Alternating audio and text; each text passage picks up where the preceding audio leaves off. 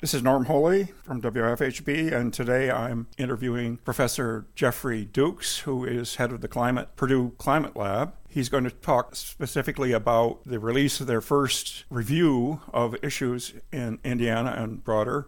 At Purdue here we have a center called the Purdue Climate Change Research Center, and we have about 80 to 90 faculty members involved with this center. For the past 2 or 3 years, we've been conducting an assessment of how climate change is going to affect the state of Indiana with many, many collaborators and colleagues from around the state, including down there in Bloomington at IU. We started out with this assessment by going out to different stakeholder groups, what we call stakeholder groups, basically interested individuals and sectors of the state, and asking people who work in the energy industry or in health or as planners, et cetera, we were asking them, what do you need to know about climate in general in your sort of daily life for planning for your work? And what do you need to know about climate change to do the best possible job in planning for the future? So we went around the state and got feedback from them on many different sectors, and then we went out and found the top experts around the state in these fields and asked them if they would be willing to basically contribute their time towards producing an assessment that brings together the latest knowledge about how climate change will affect each of these sectors. And to the extent that we could, we wanted to specifically address the needs expressed by the stakeholders in these different sectors. So we had a bunch of feedback, and we got these expert groups together, and they came up with outlines of what they expected might be a useful product, and that went back to the stakeholders. The stakeholders said, either yes, this is what we were looking for, or no, actually we wanted some different information. And eventually now we've gotten to the point where we have drafts of most of these reports written that are confirmed to be what the stakeholders want, largely, and we're going through the review process with most of these right now. Last week we released the first of the actual reports, and this is just the report that says what we expect Indiana's future climate to look like. So this report that we released first is sort of the basis of all these other reports that are looking at what the implications of that future climate will be.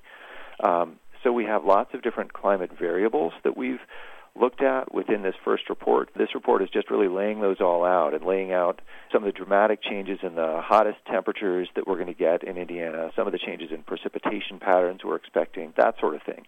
This assessment is based on, it's based on historical records, so we've been looking at the past climate in Indiana and how it's been changing up to the present.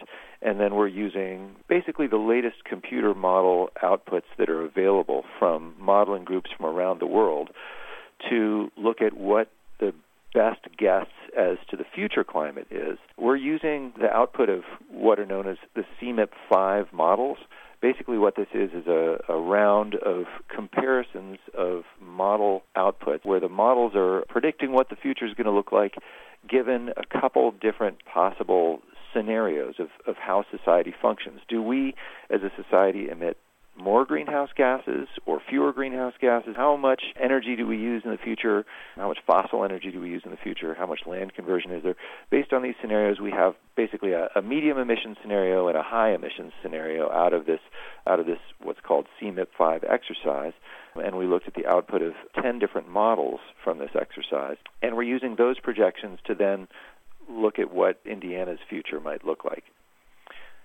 We can't just take the raw output of those models and get a very sort of fine-scale picture of what we would expect in Indiana because they're pretty coarse. They have large grid cells, so basically the resolution is pretty low on those models because it's just too hard for the computers. It's too computationally intensive for the computers to run these models at really high resolution. There are just too many calculations to be done. It gets incredibly expensive. So there's the output from these models is relatively coarse when you're looking at something like the state of Indiana and trying to figure out what changes in climate are going to be from one spot to the next.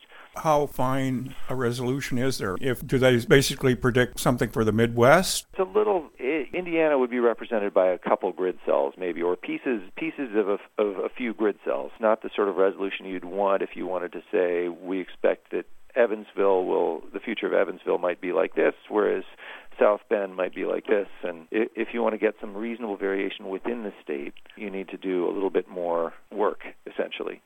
And so that's where we do something called downscaling. There's a process called statistical downscaling that we use to sort of apply known statistical relationships in climate from one part of the state to another part of the state and apply those to the output of these models to get higher resolution and more realistic pattern of variation across the state. So you can take it down to more regional within the state assessments. Right, exactly. So we can give a best estimate of what the future is going to look like for a given county within Indiana. Now, that shouldn't be confused with our being extremely accurate on what the future is going to be within that county. There are a bunch of reasons that we can't give a perfect prediction for the future. For one thing, we just don't know how much greenhouse gas we will emit as a society in the future that's going to be driving these changes.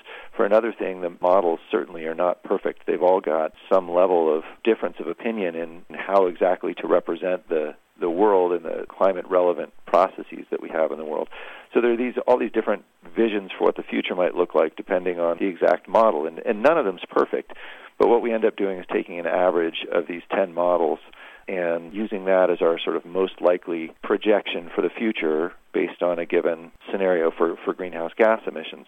And then we apply that to Indiana and give it the sort of the geographic integrity in terms of the patterns that we already know exist within the state in terms of climate, warmer in the south than it is in the north, patterns of rainfall that vary across the state, this sort of thing.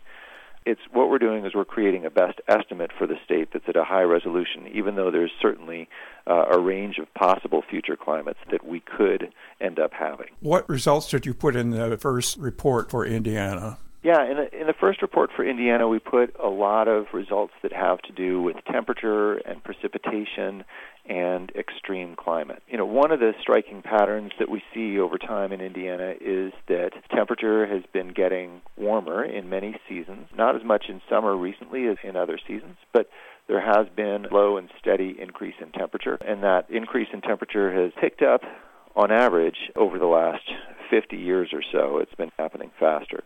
At the same time, we also see changes in precipitation. So Indiana's gotten a lot wetter in general, and particularly, again, in the past 50 years or so, it's gotten quite a bit wetter.